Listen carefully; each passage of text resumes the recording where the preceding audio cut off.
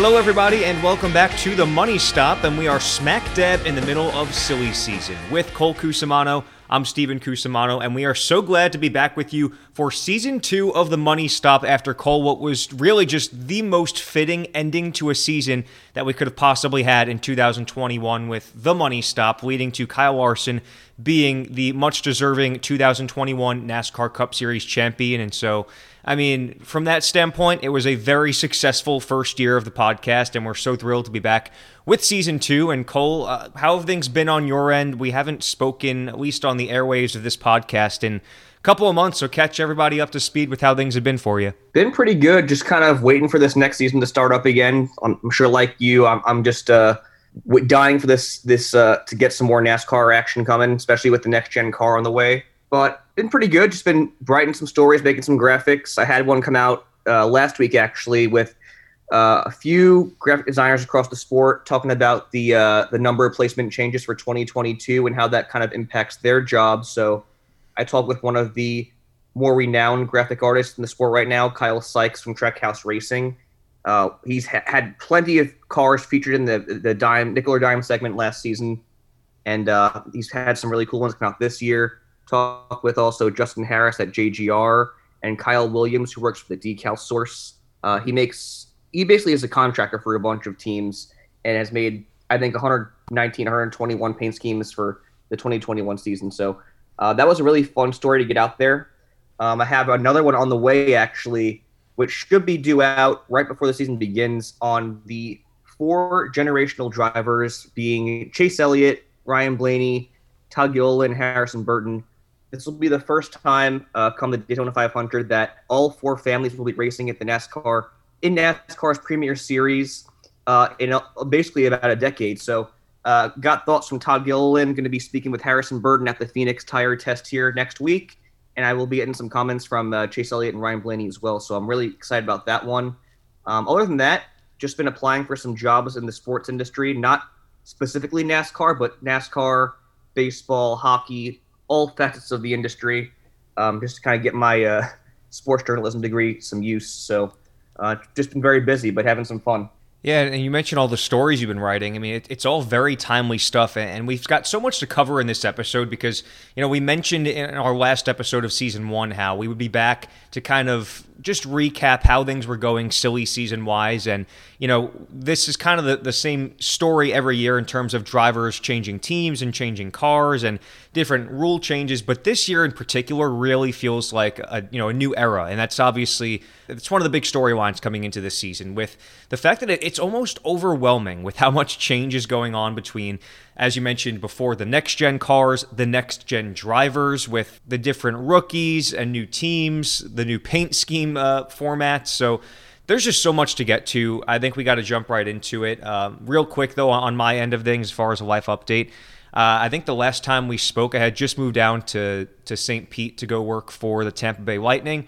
I am still here through the end of the month, and if you follow me on social media, you've probably seen I'm actually moving back up to nearby our old stomping grounds in New Jersey to go work play-by-play for New York Yankees AA affiliate, the Somerset Patriots. So I'll be there for hopefully a few years and continuing to go down the baseball path while continuing to do the Money Stop and NASCAR on the side. And big piece of news between the both of us, Cole, that we haven't touched on. We're recording this almost exactly a month to the day from when Speed Weeks begins, and I am proud to say that both of us will be at Speed Weeks the entire time. We will not be at the Clash, which is in LA, at the LA Coliseum, which we'll get to in a second, but we will be at every single on-track event that takes place at Daytona International Speedway. I am so excited for you guys, and we're going with the family, so excited for you guys to see it. And, because I was there a couple years ago in 2020, which was the nearly fatal crash at the start-finish line with Ryan Newman. And it was a very memorable weekend for me, seeing that track up close and personal. And I'm so excited for you guys to see it too. But happy to say that we will be there up close and personal with all of the drivers and in the stands and everywhere in between with our first real Speed Weeks experience. So first of all, Cole, why don't you just talk a little bit about how exciting that's going to be? Honestly, I can't even put into words how excited I am and how excited I am getting, even more so, just because we have the next-gen test next week at Phoenix, which I'll be attending from the media side, so I get to see the cars up close in person. But I was telling you a couple days ago, I think more than anything, I'm excited to go to speed weeks in general, more than Hmm. the 500, just because you have the duels, you have qualifying, all the different practices, the races. You just get to see this new car in action, all the new drivers with the new teams, the different series.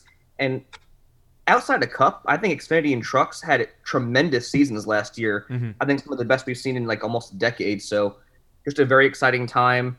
I went to Florida for the first time, I want to say in like 15 plus years, to go see you in Tampa Bay for New Year's Eve. And the weather there was, I could not believe how nice it was. It was like in the 80s, 85 degrees. So I can't even imagine how Daytona Beach is going to feel come February with those cars ripping around that 2 mile track. It's going to be an unbelievable experience. I cannot wait. And there's just so much to look forward to, as you mentioned, with the next gen car, all the changes, all the next era for the new drivers. It's going to be a blast. Yeah, it really is amazing to think about how how far we've come in the sense that these are speed weeks. These are all of the on track events, the duels and the exhibition races and qualifying. These are the events we used to like try to cut out of school for during early to mid February to go watch at home. And now we're at a point in our lives where we're going to be able to be there. And you really could not possibly ask for a better year to be at speed weeks because of all of the change in the sport. We get to see the first race weekend, points racing weekend with the next gen car and with all of these new drivers with their new teams and the new paint schemes. And again, you couldn't ask for a better first time to experience speed weeks than this time. So with that, let's get into it. And I guess let's start with the Clash, Cole, because we talked about this is obviously the exhibition race that's always run the week before Daytona. So this will be run the week before the Super Bowl, February 6th. And obviously the big news is that it is at the LA Coliseum, one of the most prestigious and well-known sporting venues in the world. And they built the track in there. We've gotten to see some different videos and pictures on Twitter of what it's looking like. And the thing that sticks out to me on top of the fact that you've got the LA Coliseum as your backdrop, and by the way, they just announced that Ice Cube is going to be the race break entertainment, and I think there's going to be more forms of entertainment that come out. So they're going with the LA theme there, and it's going to be kind of a similar vibe to the Super Bowl from that sense that you're going to have a race break performance, kind of like the halftime performance. But in any event, the thing that stuck out to me about the track is just how small it was. I don't remember the exact dimensions, but you can probably correct me on this, but I'm pretty sure it's even smaller than Martinsville, which is just crazy to think about. And so that's a race that is going to be so exciting. Again, not a points-paying race, but the first one that is in the next-gen car. It's going to be unbelievable. I'm excited I really am. I think there was a lot of division, and there still is with this event. But the thing is, it's an exhibition race, and there's no points on the line. It's and yes, it is shorter than Martinsville. And there's only 2.5 degrees of banking. I just think this looks like a really big time event, and it's going to be very exciting to see how it plays out because it has this Bowman Gray Stadium type vibe, which you're kind of used to seeing with grassroots racing in North Carolina on the East Coast, and you're kind of blending that with modern day and branching out to a new audience with LA and the West Coast, which is something that NASCAR has been trying to do for a long time. And I think they've done successfully in moving the championship to Phoenix and getting those really important Vegas races during the postseason and such in the spotlight. So I think this is another really good step. It's the week before the Super Bowl, which is huge, being played at SoFi Stadium, just miles away. And I think the biggest thing for me, my only concern is that there's been a ongoing conversation about how there may not be enough cars produced to field a full season with the next gen car.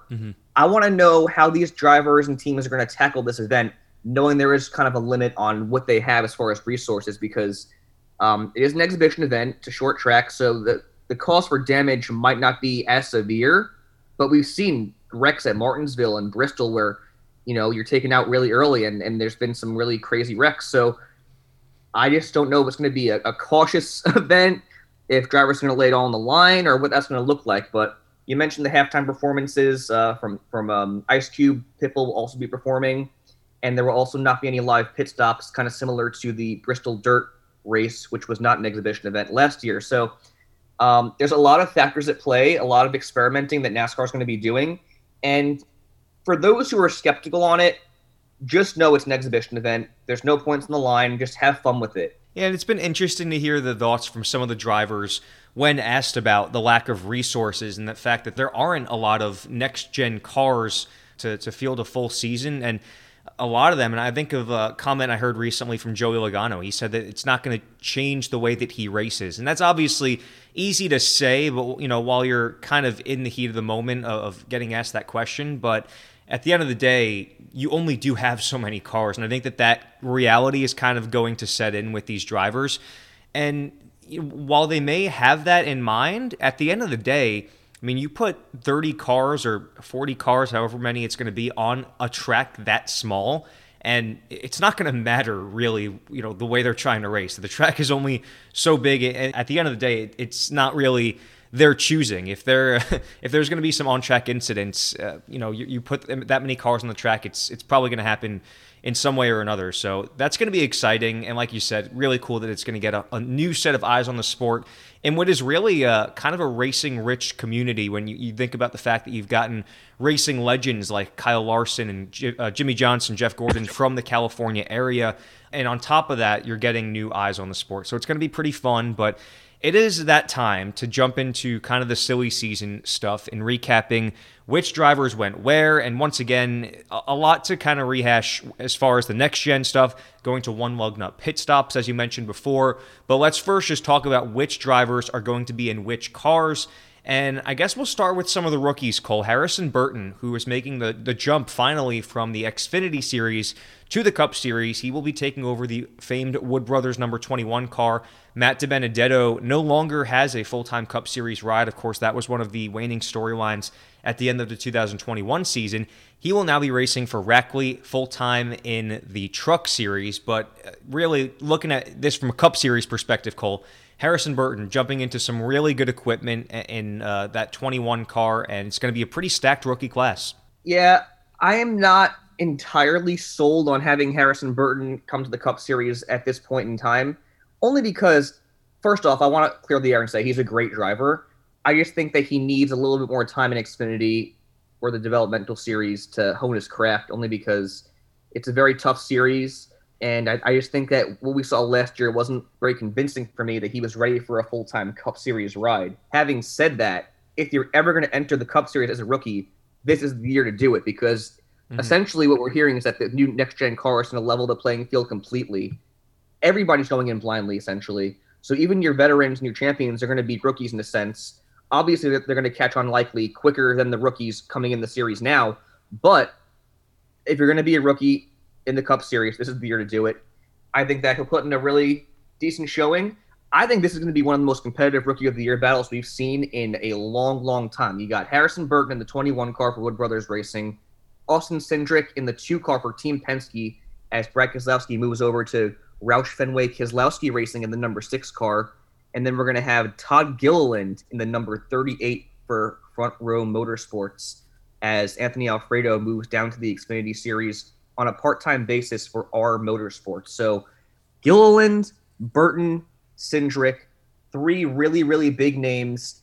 And I think it's kind of hard to pinpoint who's going to be the winner come the end of the season. But if I had to bet any money on it, I would say Austin Cindric, and I think he gets a win at some point in 2022 also.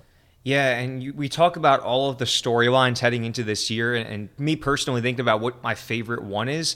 I am definitely on board with the fact that I think that this next-gen car is going to even the playing field, like you said, and we're going to see these races really put in the hands of the drivers, more so than any time ever before. And you never know. I mean, sometimes you see, in past next-gen cars, like when they rolled out the COT back in 2008 and 2007, there were certain drivers like Jimmy Johnson and Kyle Busch who were just dominating that era of the sport. So on one hand, you could see something like that happen, but on the other hand, I don't think something like that's going to happen.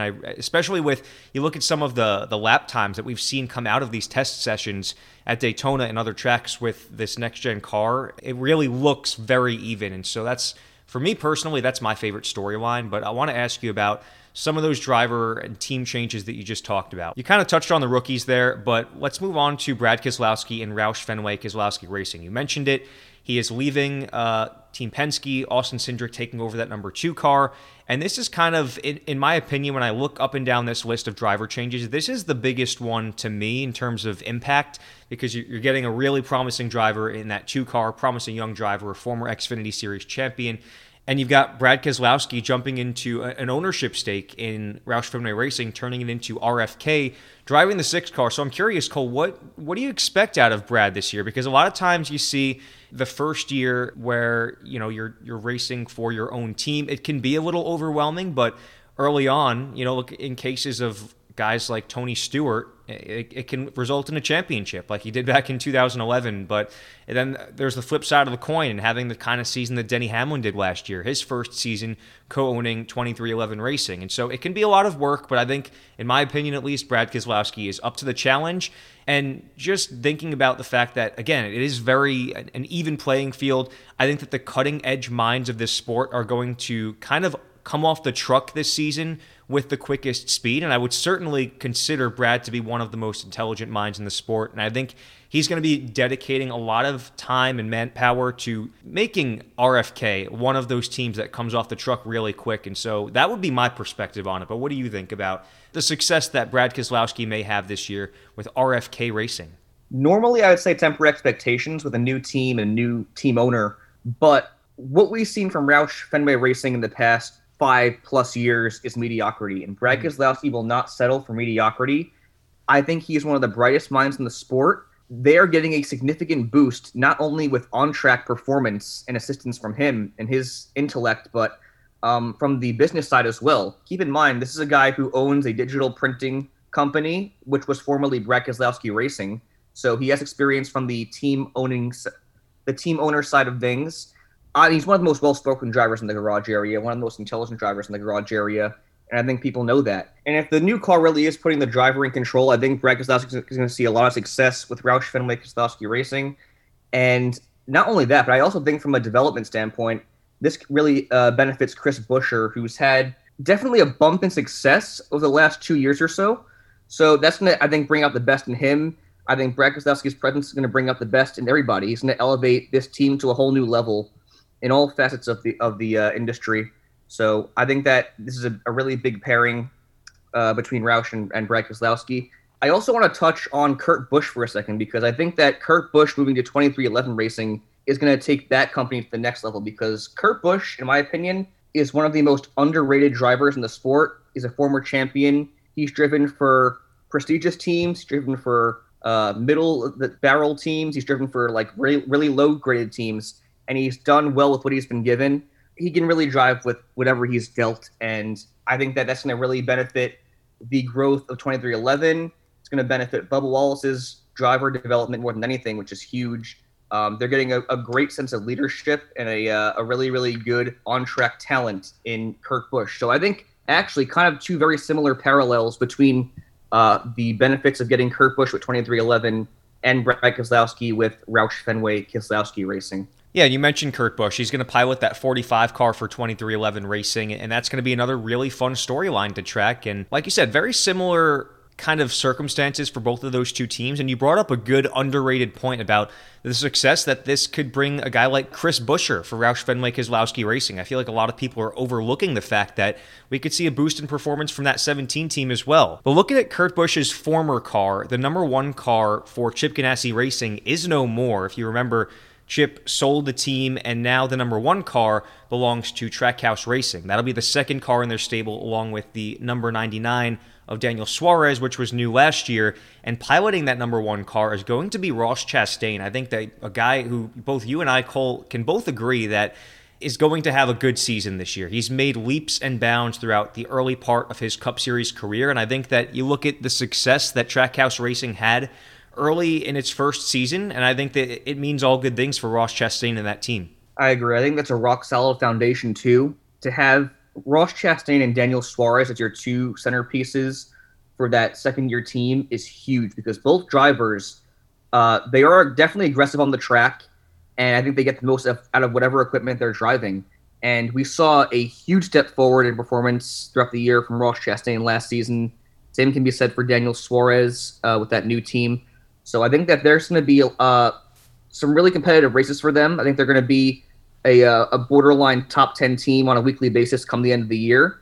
And who knows, maybe one of these guys can snag a win in 2022. And you did touch on it when we first got onto this topic, Cole. Todd Gilliland going over to Front Row Motorsports in the 38 car, which is a car that really, in recent years, it hasn't seen a lot of success. It was piloted by Anthony Alfredo last year, but Todd Gilliland, a driver that I've always had a lot of confidence in, and we've kind of started to see him come on a lot more in recent years, especially you look at the Truck Series last year. What do you expect out of Todd Gilliland this year? It's tough to say just only because I am very high on Todd Gilliland. I think he had a tremendous 2021 season. And in my opinion, I thought he could have easily won the championship. I thought he was one of the better trucks to end the season. But we've seen a lot of progression out of him. A lot of people had him written off at a very young age, which is really kind of depressing to say because he's only 21 years old. Keep that in mind. 21 years old. He's been in the sport for a long time between ARCA and trucks. Good point. And making the jump to the Cup Series at 21 years old at this time specifically is going to be huge. Only because, like I said, he had that really good 2021 season, big increase from 2020, and going with the next-gen car, I think it's a good time to get into the sport as a rookie. I think that we've seen Front Row take a big step forward between not only Cup, but also the Truck Series as well. So I think that organization as a whole has really taken the next step. We saw the win from Michael McDowell last season, the playoff appearance as well, multiple top 10 performances. I think that people aren't giving Todd Gilliland the credit he deserves. I think he's going to have a really competitive season and kind of give maybe Austin Cindric a run for his money and Harrison Burton a run for his money at the Rookie of the Year battle. I tend to agree with you there. Like I just mentioned how I think I have a lot of promise in Todd Gilliland, and he's kind of just under the radar right now because you have those two maybe more flashier names because of their success in recent years in the Xfinity Series in Harrison Burton and Austin Cindric. But I'm excited to see and very intrigued to see what Todd Gilliland does in that 38 car. Another one of the, speaking of under the radar moves, another one that was kind of under the radar was the fact that GMS Racing, which is one of the best teams in the Truck Series, is now coming up to the Cup Series and banding together with Richard Petty Motorsports to field the 42 car for Ty Dillon. And remember, Eric Jones also racing the 43 car for that team. He got a fresh contract entering this year as well. But I think that alliance there between GMS and Petty is going to be pretty good. You see a lot of these teams kind of banding together. That was one that just makes sense, kind of in a similar territory to Roush Fenway Racing, a team in RPM that had some speed, and they've really fallen off progressively as the years went on. And kind of an up-and-coming team in GMS that has had really good success in the Truck Series in previous years. It's an alliance that makes sense, and a driver in Ty Dillon that I think, he's got a lot of respect from the other drivers in the garage in this sport, and that's apparent in the fact that he is going to be piloting that 42 car next year. Honestly, there's not much for me to say on that pairing, just because I think you hit the nail on the head. I think it's a match made in heaven between these two teams. GMS Racing is one of the most prominent teams in the Truck Series along with Kyle Busch Motorsports. RPM, it's no secret, has been a little bit mediocre or below average over the last few years. And I think that team and Richard Petty are going to be getting a boatload in resources now. I think that having Ty Dillon paired up with Eric Jones as teammates is going to be huge because both those drivers kind of were written off early in their careers and not really panned out to what they were supposed to be or touted to be. So I think that's going to be a good system for them to work on and build each other up. And I think it's going to be a decent season for them, Yeah, and that's what I'm really excited to see. And just going through this list of teams, I really feel like, I don't want to say gone are the days of like Hendrick Motorsports and Joe Gibbs Racing and Penske dominating, because I definitely do think that those teams are obviously still the class of this sport. But I think between all these teams we're talking about right now, the kind of jumpstart teams, Trackhouse, Roush Fenway, Keselowski, Petty GMS, and 2311, I feel like between one of these teams, one of them is going to separate themselves and really turn some heads and win a lot of races this year. And it's just so tough to say with this next-gen car and all the uncertainty that comes with it. But a couple other changes to get to here. Justin Haley raced on a part-time basis for Colleague Racing at the Cup Series level last year, and maybe something people didn't expect last year. Colleague Racing had a win in the Cup Series last year, courtesy of AJ Allmendinger at the Indianapolis Road Course, but they're going with Justin Haley full-time in that 16 car, another piece of news that kind of got swept under the rug only because of how much turnover there is in the rest of the sport and the fact that Haley isn't joining this team in Kaulig Racing. He was there last year, but he is going to be full-time now. And so it's interesting to kind of speculate on the fact that he does have a pretty good amount of Cup Series experience with this very team under his belt already. And what that kind of success can look like if he continues to evolve in the 2022 season if Kaulig Racing starts off on the right foot with this next-gen car. Yeah, this one's, and it's no surprise, obviously. I think he was predestined that Justin Haley was going to be Kaulig Racing's cornerstone of their organization, and that he would have a full-time ride in the Cup Series at some point when they went Cup Racing.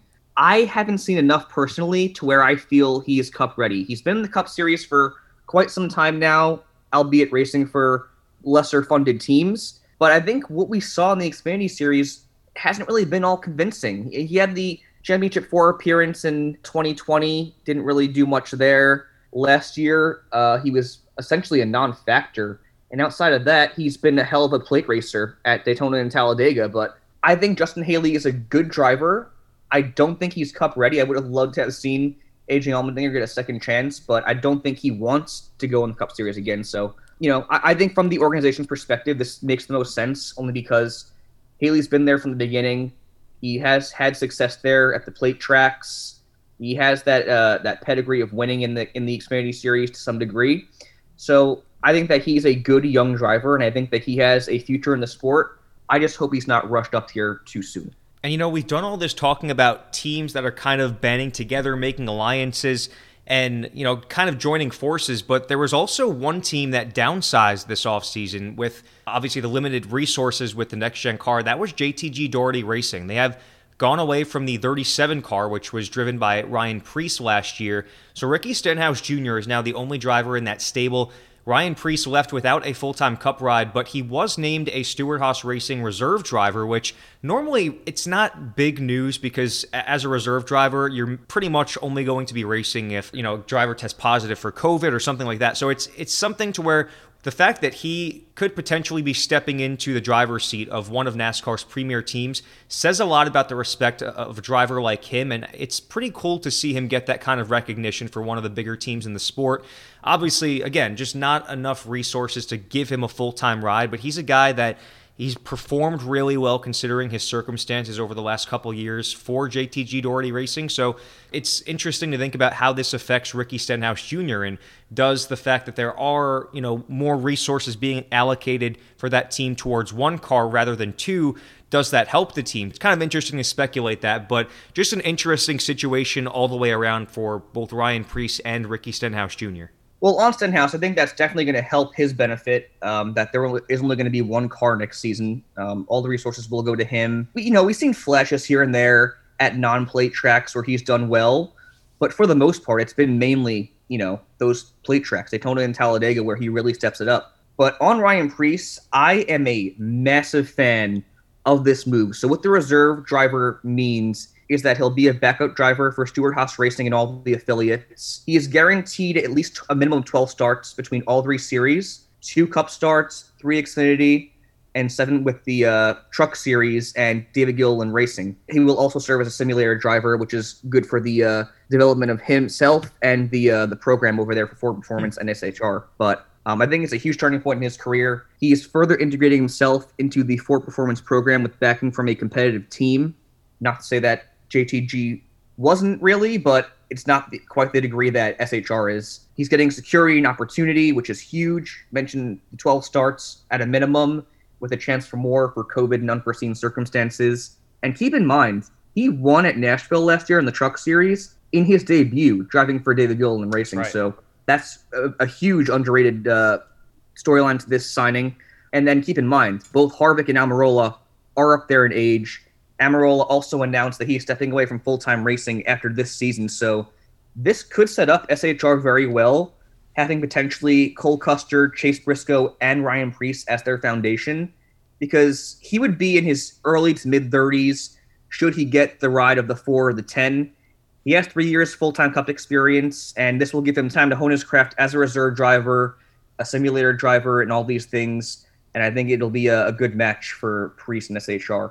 Yeah, that's a great point that I didn't really put 2 and 2 together until you mentioned it just now, but we did have Eric Almirola announce that 2022 is going to be his last season in the Cup Series, and obviously with Ryan Preece being named the reserve driver, just put two and two together, and that probably means he's going to take over that 10 car. Obviously you don't want to speculate too much, and there's still a full season that needs to be played out, but at the end of the day, that's kind of where the tea leaves are leading, and you just kind of also think about the fact that there's not that prodigy waiting in the wings in the Xfinity Series like when you had Chase Briscoe waiting down there. Like, it was a no-brainer that he was going to be taking over the 14 car.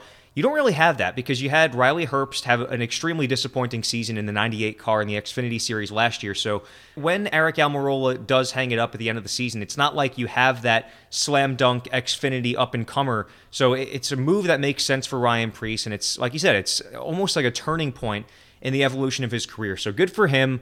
One other move in the Cup Series, which wasn't really the big headline buster, but Josh Bilicki is headed to Spire Motorsports to take over the 77 car, and just from a competitive standpoint, Cole, I really am interested to see how these lower budget teams perform this year, like Spire Motorsports, because we did see some success from Corey LaJoie in that 7 car last year, much more than I think anybody was expecting, but not even necessarily from that perspective. Just we keep using the term even playing field, and not to sound like a broken record, but that's really what it feels like it's shaping up to be. And obviously talent is going to come into it a lot, but when it comes down to the bare bones product of these cars, it's kind of all going to be the same thing. So I'm interested to see how some of these lower budget teams in years past perform in what is a clean slate kind of year.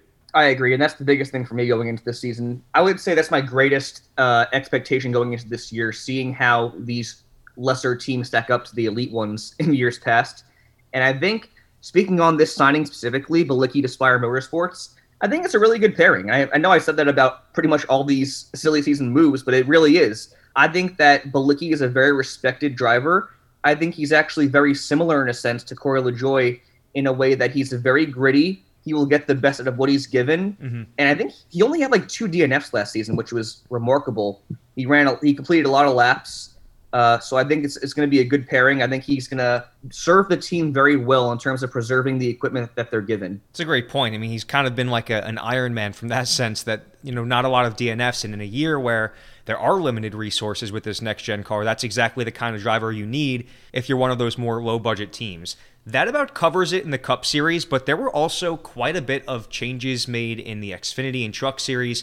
And we'll look at the top of that list here. Sheldon Creed and Austin Hill, 2 of the top performers and a former champion in the Truck Series in Sheldon Creed's case, moving up from the Truck Series to Xfinity as Richard Childress Racing is expanding to a 2-car operation in that series next year. Myatt Snyder moving over to Jordan Anderson Racing. He had piloted the number 2 car for RCR in the Xfinity Series last year, but that is a move that just jumps off the page to me, Cole. Extremely exciting to see both Sheldon Creed and Austin Hill jumping over to RCR, and I think they're immediately going to contend for championships. I completely agree, and it's crazy because I think Sheldon Creed made his Xfinity Series debut at Phoenix during the championship weekend last year, and he had a top 10 run. He finished top 10, and I think this is going to be a really, really awesome deal for Richard Childress Racing because Myatt Snyder was a good driver.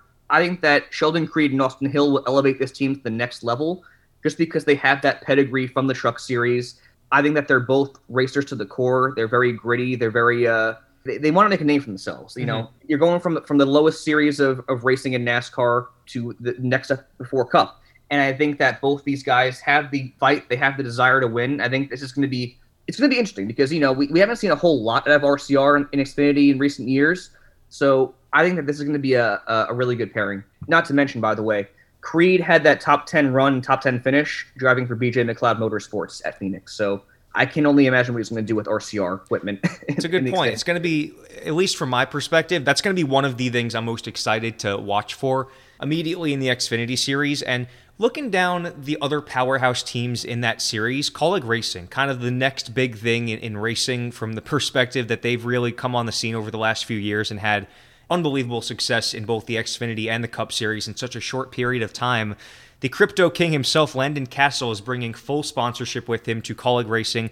And then the defending Xfinity Series champion, Daniel Hemrick, also joining Colleague. So those are two moves that maybe, I don't know if I would call them unexpected, at least not in the case of Daniel Hemrick, because he is the defending champion in the sport. But in the case of Landon Castle, finally getting a really good opportunity to race for one of the top teams in the sport in terms of the Xfinity Series. I'll tell you what, that is the number one signing, probably between all three series, that I'm most excited to see how it plays out, because I think Landon Castle's been a fan favorite in the sport for many years. Mm-hmm. He's got 12 years Cup experience. He's also another guy that's done a great job with the equipment he's been given. Mm-hmm. And I think he's finally getting a shot at Colleague Racing, which I call a team of second chances, because obviously you've had AJ Allmendinger, Daniel Hemrick, and now Landon Castle.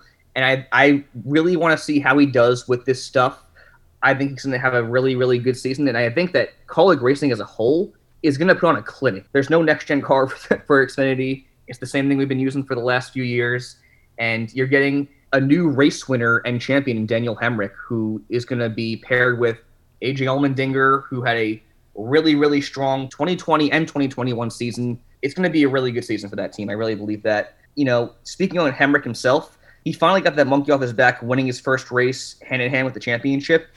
I think he's going to go on an absolute tear and win close to 10 races next season. It might sound like a bold prediction only because that was his first win as an Xfinity Series driver, but it really just felt like whenever that win was going to come that the floodgates would kind of open, especially when you think about all of the great talent that's graduating to the Cup Series this year and that won't be racing against him every single Saturday in the Xfinity Series. It just makes sense that you would kind of maybe see that kind of breakout. But before we get to the other teams and changes in the Xfinity Series, I'm curious as to where you think Junior Motorsports and Joe Gibbs Racing fall into this madness, because we just talked about those two top-notch teams in RCR, if you can consider them that, in the Xfinity Series. I think I would now with the talent that they've added, and obviously Colleague Racing, who you think is going to put on a clinic. Not a lot of changes in the case of Junior Motorsports, but in general, I'm curious as to where you think they fit in the grand scheme of things in the Xfinity Series. In my opinion, I think that Colleague's going to assert themselves as the top team in that series, only because, like you mentioned, there's not a whole lot of change between both those teams. And you look at Junior Motorsports, for example, I think that their success largely resides in how Noah Gragson does. He signed a one-year extension with the team, and he had a phenomenal turnaround to end the year in 2021. If he can keep that up, it's going to be a really good season for them. The jury is most definitely still out on Sam Mayer, who's racing full-time. I am not sold on him. He had a really, really good ARCA career, but he was just a wrecking machine in the opportunities he was given with Junior Motorsports last year. You cannot make those mistakes with limited opportunities. And thankfully, he was given a full-time chance this season, but I'm not sure. I'm not sold on him yet. And looking at Josh Berry, there's no denying his determination and his drive to succeed in this sport, in that series. I think he's going to have a really good season, but I think tempered expectations are to be expected, just because he was a guy that made the most of opportunities with his limited seat time last year. He did a phenomenal job. Got the 2 wins, top 10 car on a weekly basis. Can he sustain that pace for a, whatever it is, 32 race season? It's a lot different than running 10, 11 races. So I think that's going to be another big factor. Looking at JGR now, I think they've been on the decline for quite some time now. That's not a knock on Brandon Jones and Harrison Burton and whatnot, but you're losing Daniel Hemrick, who was your best driver last year, but you're also getting in return Ty Gibbs, who I think is going to be remarkable next year. I think what we've seen from him already has been phenomenal, and I think that he's just going to be even more so this next season. I think he's going to get close to 10 wins, similarly to Daniel Hemrick. Mm-hmm. I think he's going to be a contender right out the gates and a championship for a lock, in my opinion. Yeah, I mean, you asked me what I'm most excited to see. I'm excited to see the likes of Sheldon Creed and Austin Hill in the Xfinity Series, but in that series, there's nothing I'm more excited to see than Ty Gibbs. I mean, that guy was just electric. I say that kid was just electric in his limited opportunities last year in the Xfinity Series. What did he win, 4 races? I mean, it's just unheard of to do that at his age, limited basis, in his debut in that series. I mean, that kid is going to set the world on fire, and I'm so excited to see what he does. There were quite a few of other changes, Cole, in the Xfinity Series. I don't know if you want to get to all of them, but what are some, maybe as we look down this sheet here, what are some of the other names and teams that kind of jump off the page to you? You know what? There's not a whole lot that's really groundbreaking. I'm excited to see how Raja Karuth does on a part-time basis, driving for the newly formed Alpha Prime Racing with Tommy Joe Martins. He is one of the fastest rising young drivers in this sport. I think he has a great future ahead of him. He's made waves in the ARCA series all across the country, and I think he's another guy who he's going to shape the future of the sport in a very bright way. And then how about in the truck series? We really didn't see, outside of some drivers graduating, we didn't see a ton of change in this series in terms of the drivers and teams. But one of the bigger ones that jumps off the page to me is that you've got an NFL Hall of Famer and Emmitt Smith coming over and owning a team with Jesse Iwuji. Yes, that's another really, really good one I'm excited for. Obviously, jumping on the bandwagon with Michael Jordan and Pitbull. You know, Jesse Iwuji is one of the most respected drivers in the garage area, just given his background in the military and his determination to the sport. So I'm curious to see how that team does. Again, tempering expectations just because it is a brand new team and they're probably going to be kind of low on resources, but I'm very excited to see how that team just functions as a whole. And I'm curious to see what Emmitt Smith's presence is going to be at the racetrack. And then looking down the rest of this list here, Cole, we mentioned Matt DiBenedetto's situation at the very top of this episode. What more can you tell us about his situation there in the truck series? I think it's going to be a bit of an uphill battle. I think Rackley had some decent showings in 2021, but I don't think they're really an established team. I think that he can definitely elevate this team and make them contenders midway through the season, potentially. But I'm not expecting a whole lot. If he can snag a win, that would be tremendous. But what I'm looking for here is just developing that program further and taking them from kind of an average level team to a contending level team. One driver I did want to touch on in the truck series was Zane Smith, who is moving from GMS to Front Row Motorsports, taking Todd Violin's ride. This is a very unsuspecting move for me, only because I thought that GMS and Team Chevy would lock him down for life. I think he's going to be one of the really, really good talent in the sport for years to come. And I think Ford really stole one here because I think he has a bright future ahead of him. I think Front Row has been on the rise, as mentioned earlier, between all the series. And I think he's going to also be a contender down the stretch. And I think he'll likely make the championship four again and take Front Row to the promised lands, the next step in their career as an organization. Well, it's taken about, what is it, like 40 minutes right now, but that about settles up most, if not all, of the changes from the Cup Series down to the Truck Series in terms of driver and team personnel. Obviously, we didn't even scratch the surface on crew chiefs, but there's only so much time in a podcast to do all that. We are in the business of predictions on this show. That's kind of one of our things, and it's something that we did a lot of in season one. But for the sake of this episode, we're really just kind of running down the silly season changes and kind of just getting you in the right frame of reference in terms of which drivers are in which cars and that type of thing. We'll get to predictions on the next episode, which will come closer to Speed Weeks, but let's jump into some of the more kind of just the storylines, Cole, because we've kind of, throughout the course of this episode here, we've talked about the next-gen car and everything that comes with that, the uncertainty, maybe leveling the playing field, but we've also touched on the various other storylines, the Rookie of the Year battle. We might see a lot of different winners with this new car, Kyle Larson defending his title, one lug nut pit stops. I mean, between everything, Cole, what are some of the other storylines that you're looking at going into this year? I think safety is the biggest thing, obviously. There's not a whole lot out there that's known on this next-gen car. I think that Speed Weeks is going to be a huge, huge determining factor. Again, hand in hand with the inventory issues, I just, with the limited resources, are these teams going to really push it during Speed Weeks to see what they have in the car? I would like to see them do that just because it could be a better on-track product, but we also need to see how these cars fare when they do get into any sort of incident, because you don't want to find out come the 500 that these cars aren't the safest and you have some serious injuries. I think that I really just want to see how the safety is in these cars. I want to see how the teams handle the resource issues facing them potentially.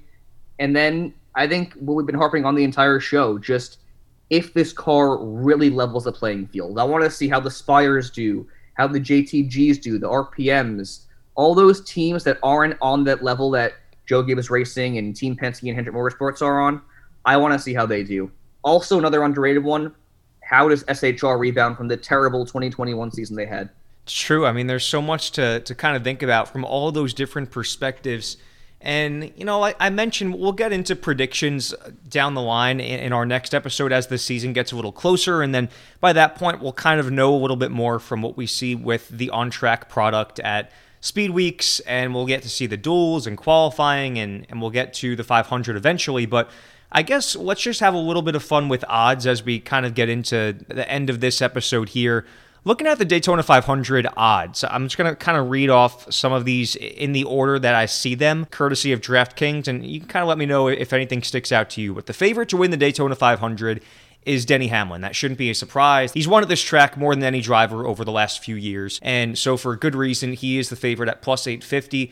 Behind him, you've got Kyle Larson and Chase Elliott, the Hendrick teammates, tied at plus 1,000 to win the 500. And then a third Hendrick teammate, William Byron, plus 1,200. Joey Logano rounds out that top 5 in odds at plus 1,200 as well, tied with Ryan Blaney. And then Brad Keselowski, one of the best super speedway racers, I would say, not just in the sport right now, but in this generation. He is right there in the top 10 at plus 1,600, tied with Bubba Wallace. A little bit of a surprise there. And then also his new 2311 teammate, Kurt Busch, also at plus 1,600. And rounding out that top 10, you've got Kevin Harvick at plus 1,800, tied with Alex Bowman and Kyle Busch. I kind of like that value there with Kyle Busch, but those are the top drivers in terms of what Vegas is expecting to see out of the Daytona 500. Is there anything that jumps off the page to you there? Yeah, I'm very surprised to see Kyle Larson and Chase Elliott inside the top 5 and ahead of Brad Keselowski. I think, if this car really does put the driver in control, you're going to see a battle between Denny Hamlin, Brad Keselowski, maybe Joey Logano for that win. But Brad and Hamlin for sure. Those would be my top 3 choices, top 2 bare minimum. But, I think that's pretty much as expected. I think William Byron's also a really great, respected plate racer. He has a win at Daytona as well. I think, having Kyle Busch that low is also a little sleeper, I guess, in a sense, if you want to place a bet on that. But at the same time, he's had absolutely god-awful luck at Daytona, specifically the 500. But you can say the same thing about Brad Keselowski. So, apples and oranges. But, not a whole lot that sticks out to me, just being that it's so early. We don't really know what to expect with these cars. Denny Hamlin, number 1, I would say absolutely. Brad Keselowski, on the outside looking in him, a top 5 is a little bit questionable. I would put him as a top 2, top 3 in odds. So if you're looking at Brad Keselowski at plus 1,600, I would say if you're looking to place an early bet, hammer that one all day. And how about some of these other sleepers? Because technically that was the top 10 that I named, but that was 13 drivers due to the 10th place drivers being tied there in odds. But you get to that next tier, and that's when you kind of get to the real sleeper category. And I'm not going to say all the odds, but this is how they are in order at least. Austin Dillon, Martin Truex Jr., Tyler Reddick, Eric Almirola, Ricky Stenhouse Jr., Austin Cindric, Christopher Bell, Chris Buescher, Justin Haley, AJ Allmendinger, Ross Chastain. That's kind of that next tier of drivers. And those are the sleepers, but I don't know if I'd be all that surprised if one of those guys won the Daytona 500. Oh, not at all. And you mentioned, I believe, with Tyler Reddick and Stenhouse back-to-back, they were pretty low on that list. I think those would be also really, really good flyers to place bets on. And the last one you mentioned, I don't know how far down it was, but was Justin Haley. And he has a tremendous pedigree at these tracks like Daytona and Talladega. So he would be another really, really good one to put a flyer on as well. You're right. Justin Haley is plus 3,000. So if you were to put $10 on that, it wins you $300. So that's kind of an extremely good value when you're looking at those there. That's thinking pretty far in advance, though. Like I mentioned at the top of this episode, we are recording this almost exactly a month away from what will be the start of Speed Weeks in Daytona. So we'll get more into the specifics of the 500 and that race weekend and kind of some of the things that we observe in person down there in Daytona. But before we sign off, I do want to also mention that here on the Money Stop, we love our paint schemes. And we always talk every single week about what our nickels and dimes are, our 5s and 10s in terms of the paint schemes we see on the track every week. And we did that for every race weekend a year ago. And so on our social media right now, we're running kind of a head-to-head tournament that's interactive called Duel of the Dimes. So it's basically a combination of some of our top paint schemes of the year going head-to-head, kind of bracket style in themed challenges. We had like Battle of the Beverages today on the day that we're recording this, had a battle of a couple of Halloween themed paint schemes one day, and a lot of really cool paint schemes. We had a battle of Valvoline cars earlier in the week. So if you are like us and you like your paint schemes and you want to pick your favorite paint scheme of the 2021 NASCAR season, I definitely recommend you go to @the_money stop on Facebook, Twitter, and Instagram. Cast your votes, see which cars are winning. It's going to be a really fun competition to see which paint scheme does end up reigning supreme in this Duel of the Dimes. I'm excited to see how it plays out, but it's been cool to see a couple upsets in the first round here, and I'm not sure how you thought, if there's been anything that's played out kind of not in a way that you were expecting it to, Cole, but we love our paint schemes, and it's kind of cool to see which ones the fans really resonate with. Yeah, definitely. I think paint schemes are a very passionate topic for a lot of NASCAR fans, and they're going to get a facelift here in 2022. So why not begin the year off by voting for the best one from last season with that number centered on the door? So I think there have been quite a few upsets. It's been really fun engaging with the fans and seeing how they reacted to the matchups, and we have a bunch more going forward with a lot of really cool paint schemes. We haven't revealed which ones are going to go head to head, or which ones are even in the bracket. So I think that's also a very fun, underrated aspect of this this thing we have running. Right now, yeah, as you mentioned, we have the Battle of the Beverages. It's Chase Elliott versus Brad Keselowski with the Aftershock car and the Keystone Light car. So another very tough matchup. We have some more on the way here throughout the week, and I cannot wait to see which one gets the award of Silver Dollar, Best Paint Scheme of the Year. Yeah, it's going to be fun to see. And like you said, there is kind of a fun anticipation aspect of, if you're a fan of paint schemes like we are, waiting to see if we picked your favorite driver's paint scheme to be in the bracket. So definitely want to stay tuned there once again at @the_money stop. Let's end it with one quick question, Cole. What are your thoughts on the numbers moving forward with these cars? We kind of touched on it at the later portion of 2021 in one of our last episodes, but I'm not a fan of it at all. And I don't want to go too deep down this rabbit hole because I'm kind of passionate about it. But you did a whole story on this with talking to the graphic designers and the fact that it adds more room on the cars for sponsors. But I just think from a design wise and just somebody that loves paint schemes, it just doesn't feel right to me seeing the numbers that far up. And I don't think they've gotten creative enough with the paint schemes for the most part. So, that's my perspective on it. Again, I don't want to go too deep down it, but that's kind of another one of the big storylines. There's been so many. That was one we didn't even get to touch on early in the show because it doesn't really affect the on-track aspect in terms of the competition side of things. But, what are your thoughts on the way that we've seen all of these paint schemes kind of been rolling out? There's been some cool ones. I like the 12 of Ryan Blaney that they revealed at the Carolina Hurricanes game and a couple of other ones, but overall, not a fan, but I'm just curious to hear your thoughts on how this kind of rollout process has played out for rolling the numbers forward in the sport. Personally, I'm a traditionalist, and I think NASCAR is a traditional-based sport, and I think that the numbers could have stayed where they were, just because you had that standard, that uniform over, or since the 1950s, with that number being centered. And looking at some of the cars that have been released for this year, there have been some really creative ones. There have also been some that have been really just bland. And, speaking with Kyle Williams, he's also a traditionalist at heart. He feels very much the same way that we both do, and that the number should have been centered. But he commented on kind of the basic, generic-looking paint schemes that have been released, and he's hoping that this kind of enables teams to go back to NASCAR's roots of having those more simplistic but bold paint schemes.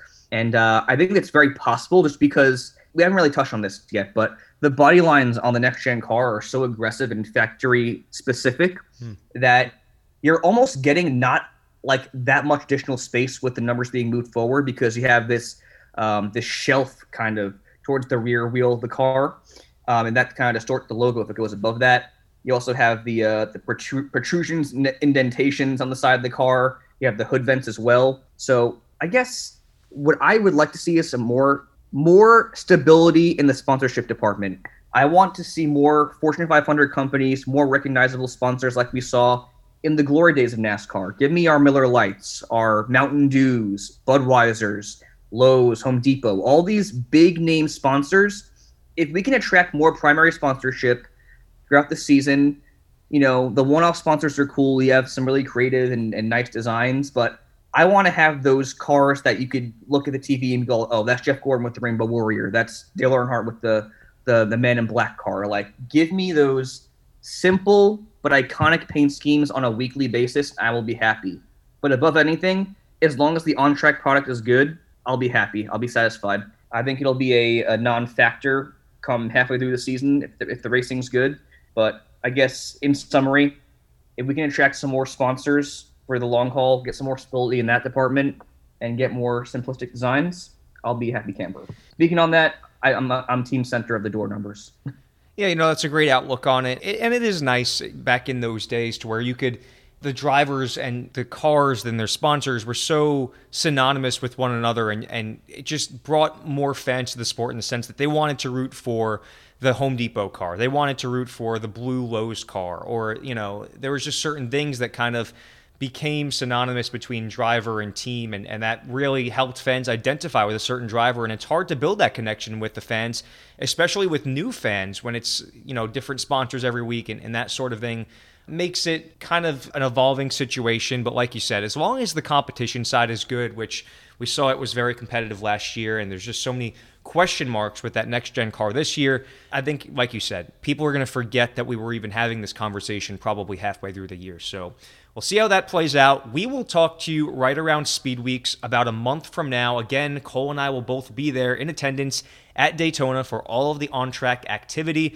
We are so excited to be bringing that content from you in person, and we'll talk predictions. I mean, we went through kind of the rundown of all the changes and the storylines with this episode, and that's going to leave us with a lot of time to project what's going to happen here on the Money Stop, because after all, that's what this show is all about. We want to put money in your pocket.